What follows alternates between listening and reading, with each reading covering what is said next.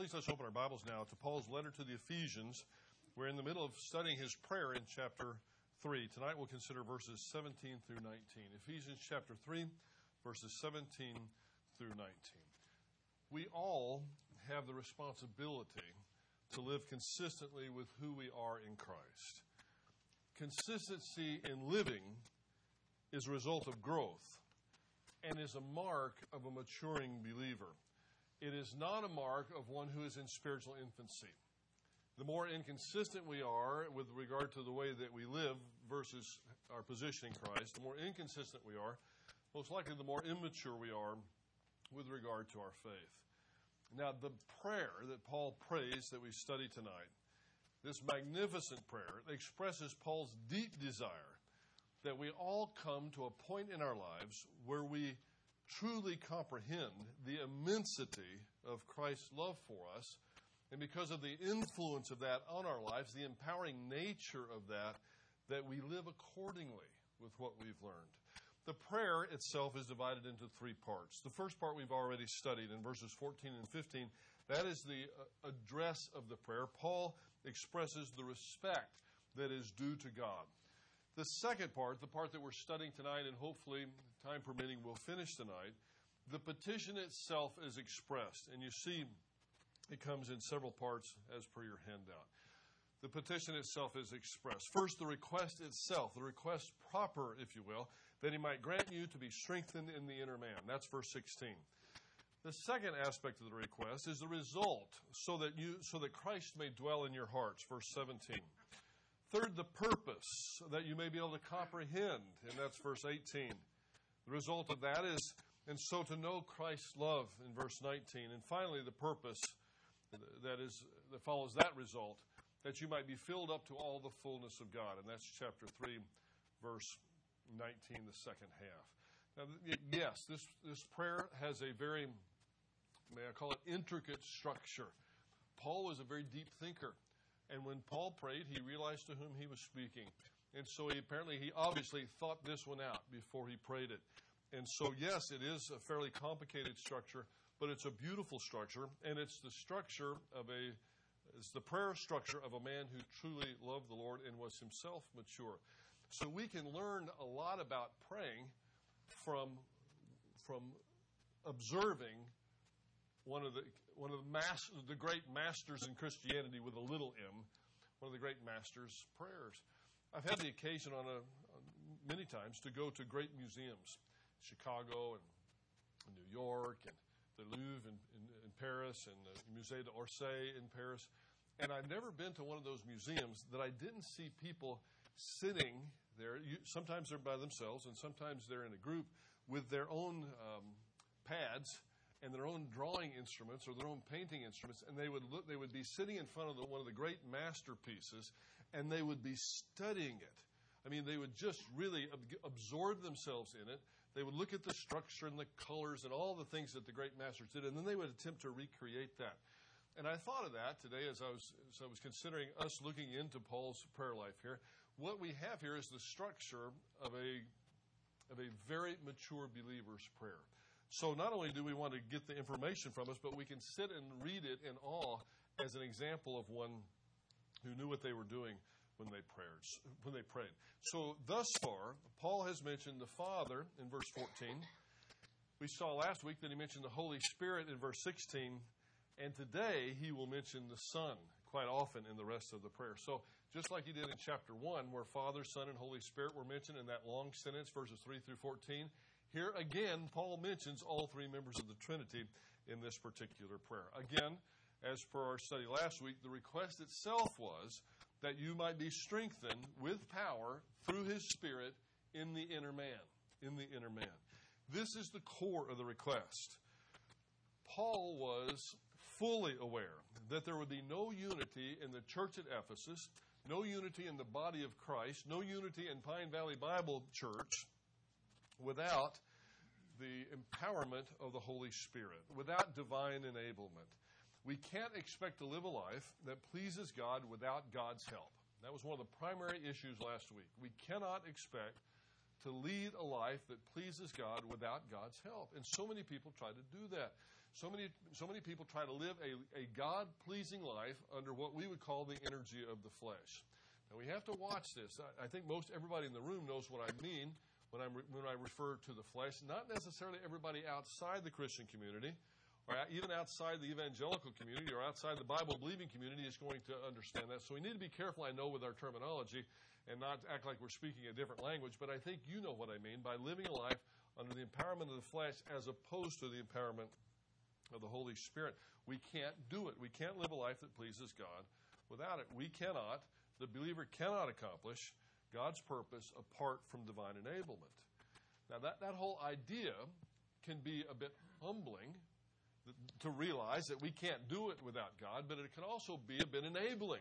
In fact, it can be very exciting and empowering to us as well once we realize we can't do it.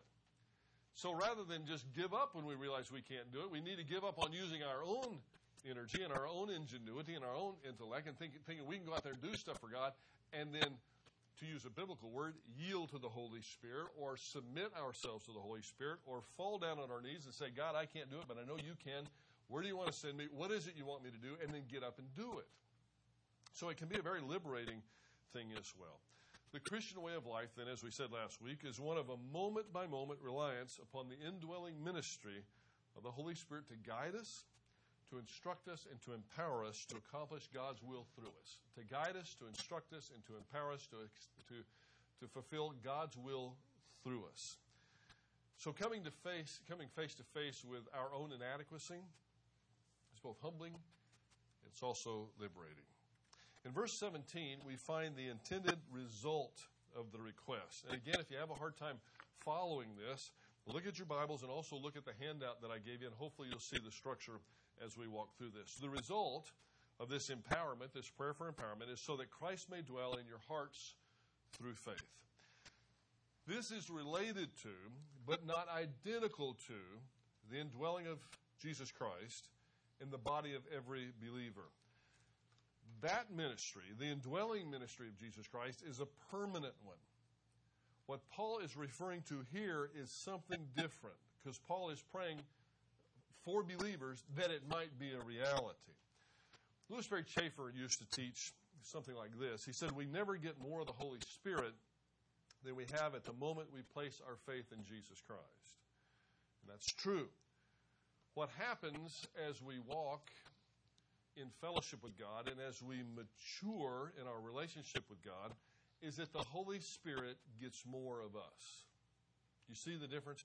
We never get more of the Holy Spirit than we have at the very moment we accept Jesus Christ. So to pray that we would get more of the Spirit, as some people do, that's not a valid prayer.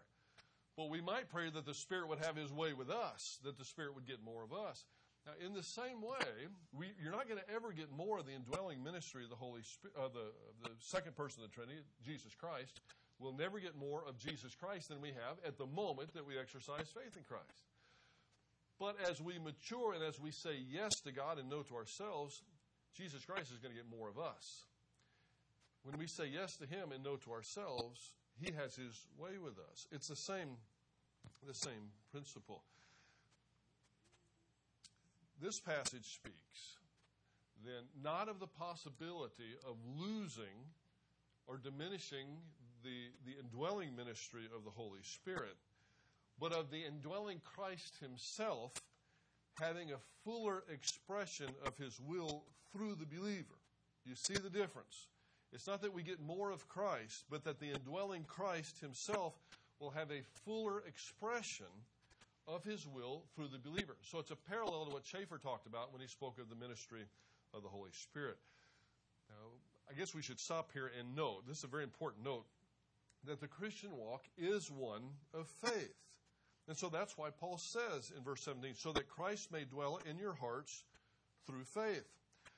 Again, this is not initial salvation. He's been long past that.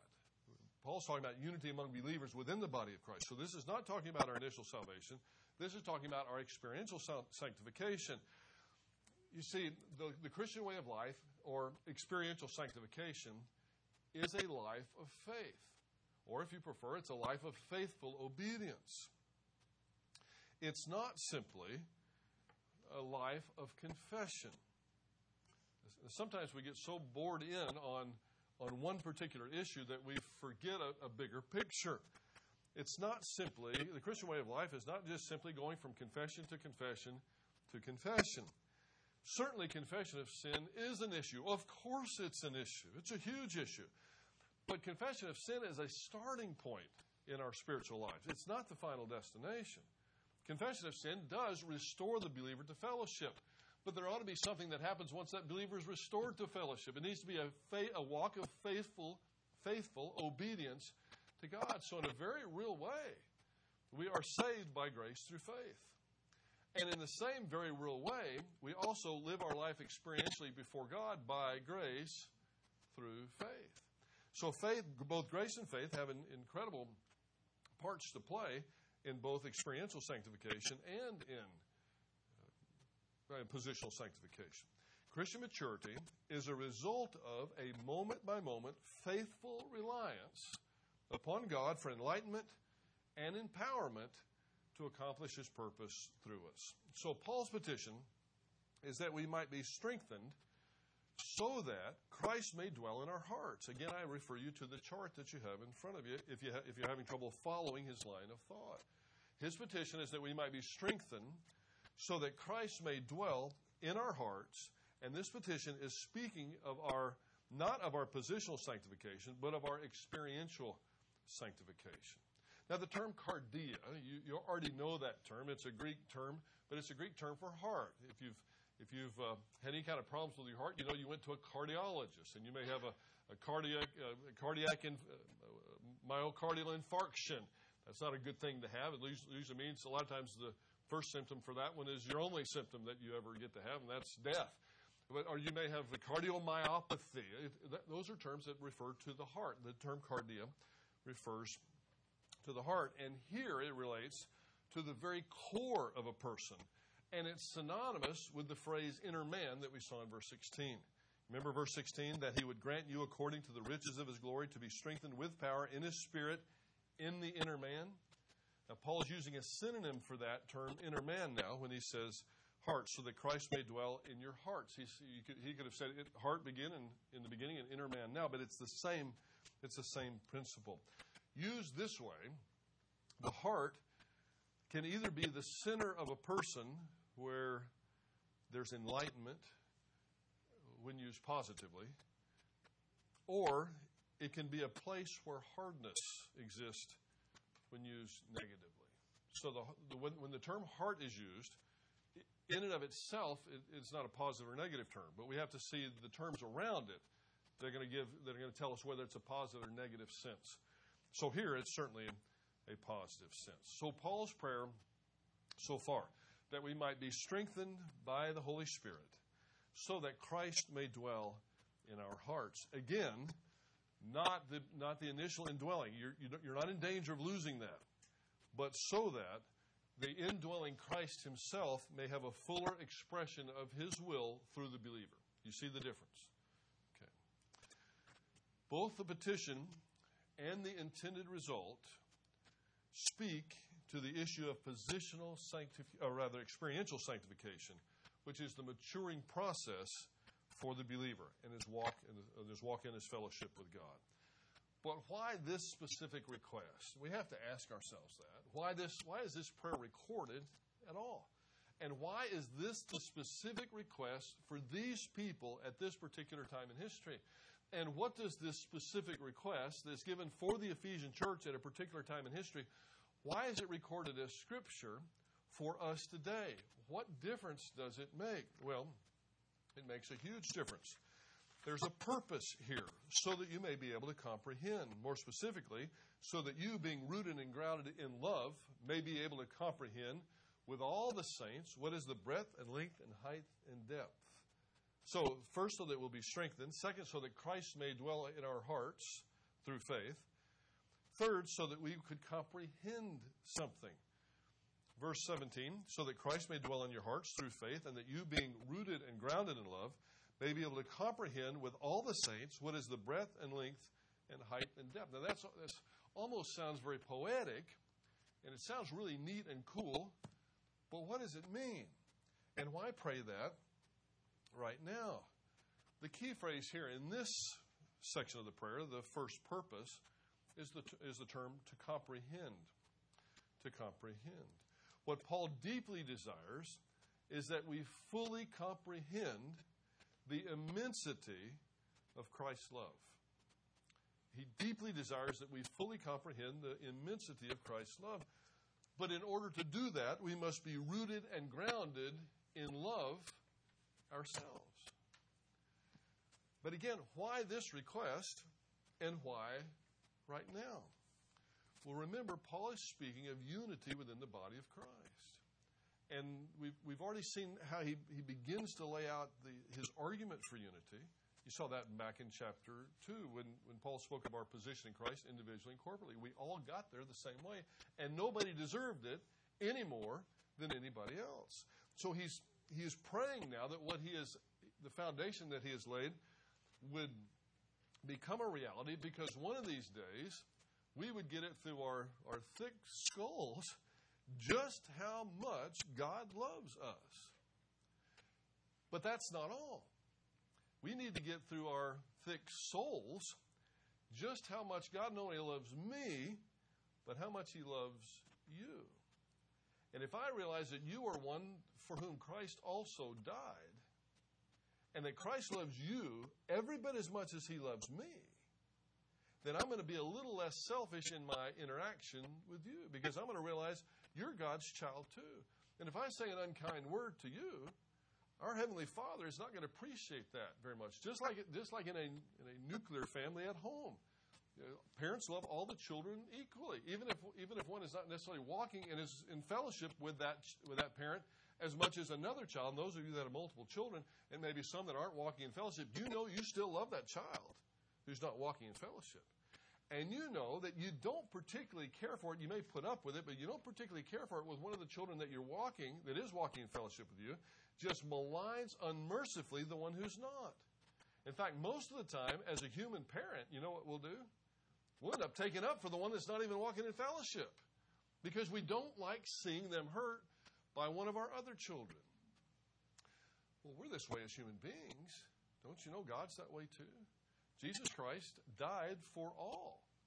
And he loves all of his children with an intense love. And Paul wants us to recognize the immensity of Christ's love, not only for us, but for all of the saints.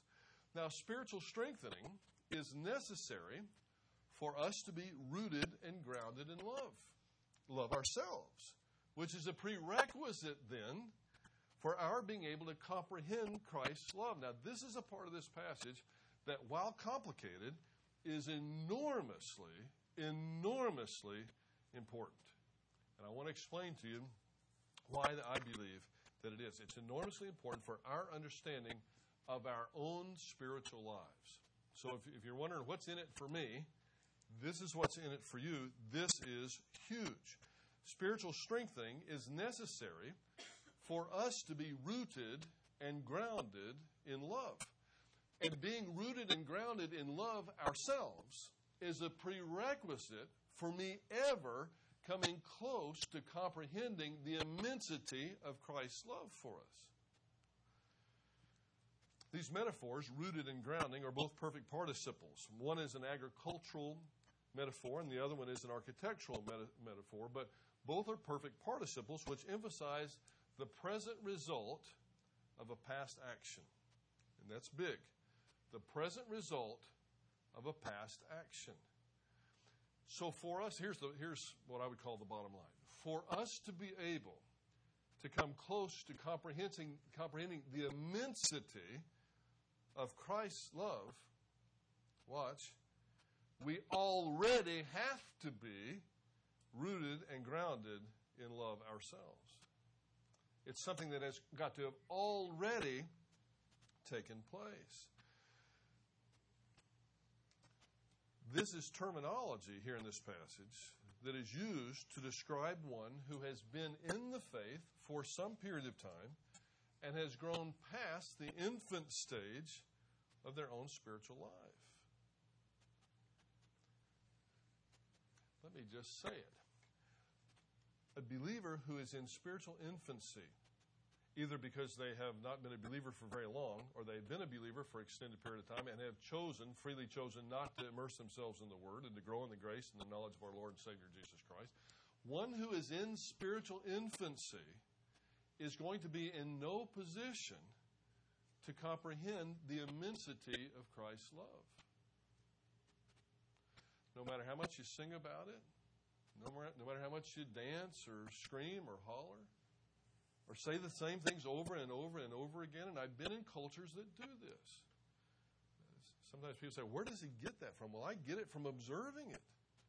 I've been in cultures where most of the believers are spiritual infants, yet they scream at the top of their lungs of Christ's love. But if you talk to them about that love, they really know nothing of it. And this passage tells us why. In order to understand the immensity, the magnitude of God's love for us, we already have to be rooted and grounded in love ourselves.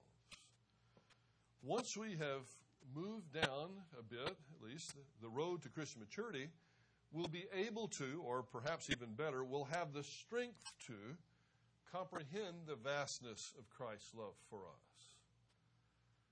The phrase here, with all the saints, that's not a throw-in phrase. That indicates, once again, that Christian growth occurs in the context of community. Again, so that we may be able to comprehend with all the saints what is the breadth and length and height and depth. With all the saints indicates that we're in this together. Whether we like it or not, whether it fits our personalities or not, whether we would prefer to be a lone wolf or not, we are in this in community. In a similar way, we're in community in our cities, in our neighborhoods, in our country. Our nation is a community. And without a community of individuals in a nation is not going to have a decent economy. A nation is not going to win a war unless people pull together. No one individual wins a war. George Washington was a magnificent leader. Made some mistakes, to be sure. He wasn't the most intellectual of people.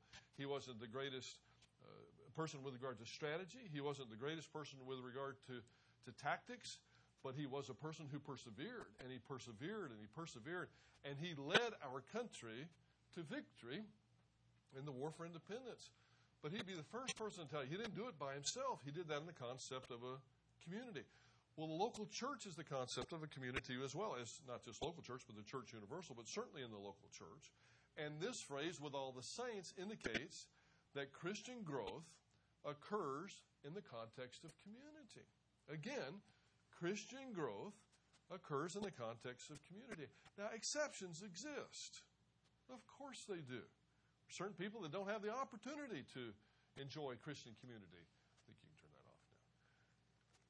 But the norm is for growth to occur within the context of community.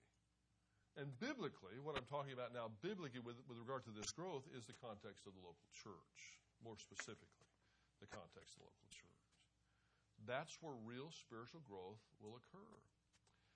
Now, as we move into the 21st century, there has been, at least in my observation, a massive push away from the local church and toward parachurch ministries to fulfill this function of community and spiritual growth. Now, if you don't know what I mean by parachurch, I mean organizations or groups operating alongside of the local church, but outside of the leadership structure of the local church. That's what I mean by parachurch ministry. I'm not using the term parachurch and illegitimate in the same phrase. Not at all. Some people do. Anything that's outside the local church is not legitimate. I don't feel that way. For example, Dallas Seminary is a parachurch ministry, and I'm in 100% support of Dallas Seminary and other seminaries as well. But there's been a massive push, or there is a massive push, and I don't know who's pushing, but there's a massive push toward parachurch ministries to fulfill the function of community. People are moving away from the leadership structure of local church and to parachurch ministries. And there are many other parachurch ministries that are out there besides seminaries. I just mentioned that one. There are Bible study groups and missionary organizations or parachurch ministries, and so there are many, many, many. You can fill in your own blanks. And now we're going to have to wait and see how this all works out, but that's the reality, a reality of a move away from the local church into parachurch ministries. Whether that's going to be good or not, we'll just have to wait and see. Now the phrase, the breadth, the length, the height, and the depth. This is kind of a geometric idea that we have in our minds. And that phrase indicates some form of measurement, does it not? It's kind of giving us an idea how big, how immense, how the magnitude of a particular thing. Now, there is some debate as to what is being measured there, but it seems to me to be contextually the love of Christ. That's why I've used the phrase, the immensity of the love of Christ so far in our time together tonight. So, again, the request is that He might grant you to be strengthened in the inner man, so that Christ may dwell in our hearts, so that we may be able to comprehend just how immense Christ's love is for us. Do you see the steps? Strengthening, maturity, comprehension. Strengthening, maturity, comprehension. Now, this love, which in verse 19, this immensity, this incredible love of Christ is going to surpass knowledge. No human being, no matter who you are, no matter who we are, has the unaided ability to fully comprehend the love of Christ. No human being. It can be studied, it can be categorized, but it cannot be comprehended apart from divine enablement coupled with spiritual growth. Again, my point is here that we're not going to come to the position where we even have a partial comprehension, a reasonable comprehension of the immensity of God's love for us, Christ's love for us, until we've moved down the road of our Christian walk just a bit. This isn't going to happen overnight. The Christian's experiential sanctification is a step-by-step process that takes place over years. We've become so accustomed. There's one really, really well-known church out in California that has a 4-step process for experiential sanctification. And they use a baseball diamond to illustrate it. And there may be some good things about it, but it always has baffled me. You go to first, you learn these doctrines, and you get to first base. Then they got a set of doctrines for second base. And then when you get to those learned, and you go to third base, and you have a different set of doctrine. Then by the time you come home, you're expected to be finished with your learning of the Word of God, and then you start teaching other people. And that process can take place anywhere from 2 or 3 months to 6 months or so, and you got it down. I just don't see it happening that way. Maybe for some real unusual people it might. Maybe for some people who are under an intense persecution it might. But typically there's going to have to be a pressure cooker to allow a person to grow in maturity in their relationship with Christ that fast. There's more to it than first, second, third base and then coming home. It takes a lifetime. And you know that. Most of you have been in, we won't take a show of hand, but many of you at least have been in the Word of God for decades, not just for months.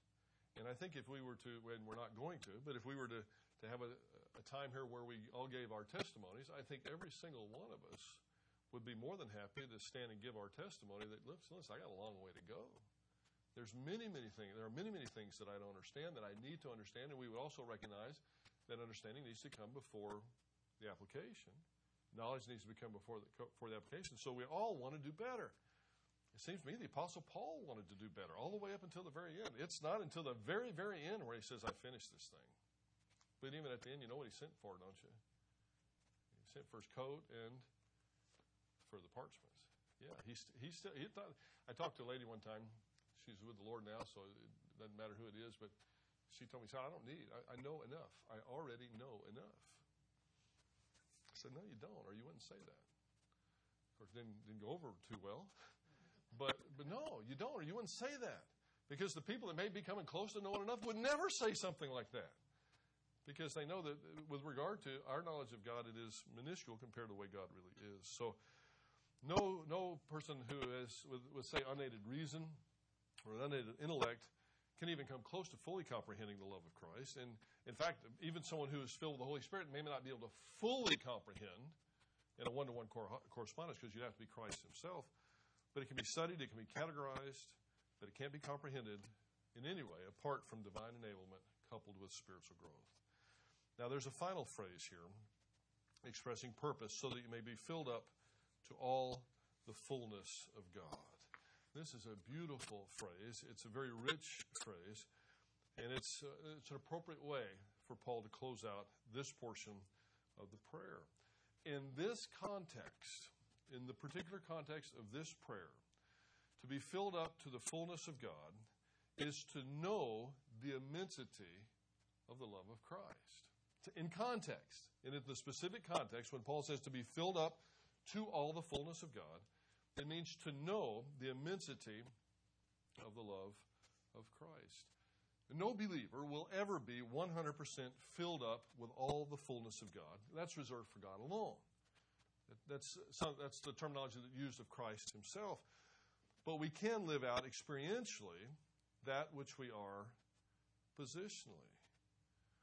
The maturing Christian, or the maturing Christian's experience, will be one of functioning love, enlightened and empowered by God himself. You see, that's what this, there's so much discussion, and we're going to come back to this at a later time, of what this idea of filling means. To be filled up to the measure, or to be filled in any way. And D.A. Carson, the New Testament scholar from Trinity Evangelical Divinity School, speaks of the filling in this sense as enablement or empowerment or an influence that Christ has on us, that the Holy Spirit has on us, in order to fully comprehend God's love. So this is an important phrase. It's going to come up again, I believe, or at least the concept's going to come up again in chapter 5. We'll mention it quite a bit more when that happens. But the final purpose, the purpose of all this, as far as Paul is concerned, is that we might be filled up to all the fullness of God. That we might be filled up to all the fullness of God. And in context, this filling up with all the fullness of God is comprehending, having an appropriate comprehension of the immensity of God's love for us. Now, that shouldn't shock us at all, because Paul says when he writes one of his letters to Timothy that the goal of his instruction is love. When Paul writes his letter to the Galatians, the fruit of the Spirit is the very first one, love. And I think that's the one that all the rest of them, through which they all flow. It helps us to understand Jesus' statement in the upper room that by this all men will know that you're my disciples if you have love for one another. Not if you're an intellectual genius, not if you can reason your way around things, not if you can recite all the major doctrines of the faith. While all that's good and all of that is necessary, it's not an option, it's necessary, but people are going to know you're my disciples if you love one another, which means if love's the ultimate application of everything Paul taught, then I think we can safely make the step to say love's the ultimate application of everything that the Bible teaches for us personally. If we were to say that, it simplifies the Christian life just a bit. Doesn't it? It ought to. If I'm not acting in love toward you, then I'm not behaving in the way that I ought to behave. If I'm not acting in love toward you or you to me, then we're not representing ourselves appropriately as disciples of Jesus Christ. He's the one that loved more than anybody else to begin with. And he demonstrated his own love toward us, and that while we were yet sinners, he died as a substitute for us. So the term that he used in the upper room, or the phrase, all men will know that you're my disciples if you have love for one another, finds its fulfillment in those who are filled up to all the fullness of God. Those are people who are committed disciples of Jesus Christ. So the result, that he might grant you to be strengthened in the inner man. The request. The result, so that Christ may dwell in your hearts. Purpose, so that you would be able to comprehend. The result of that is so you would know Christ's love. And the purpose, so that you would be filled up to all the fullness of God. In summary, Paul's prayer is that God would strengthen the Ephesians, and by extension us, in the inner man. That he would strengthen us in the inner man, resulting in Christ effectively dwelling in us for the purpose that they and us, being rooted and grounded in love, might be able to comprehend within the context of the Christian community the immensity of Christ's love, so that we might be filled up to all the fullness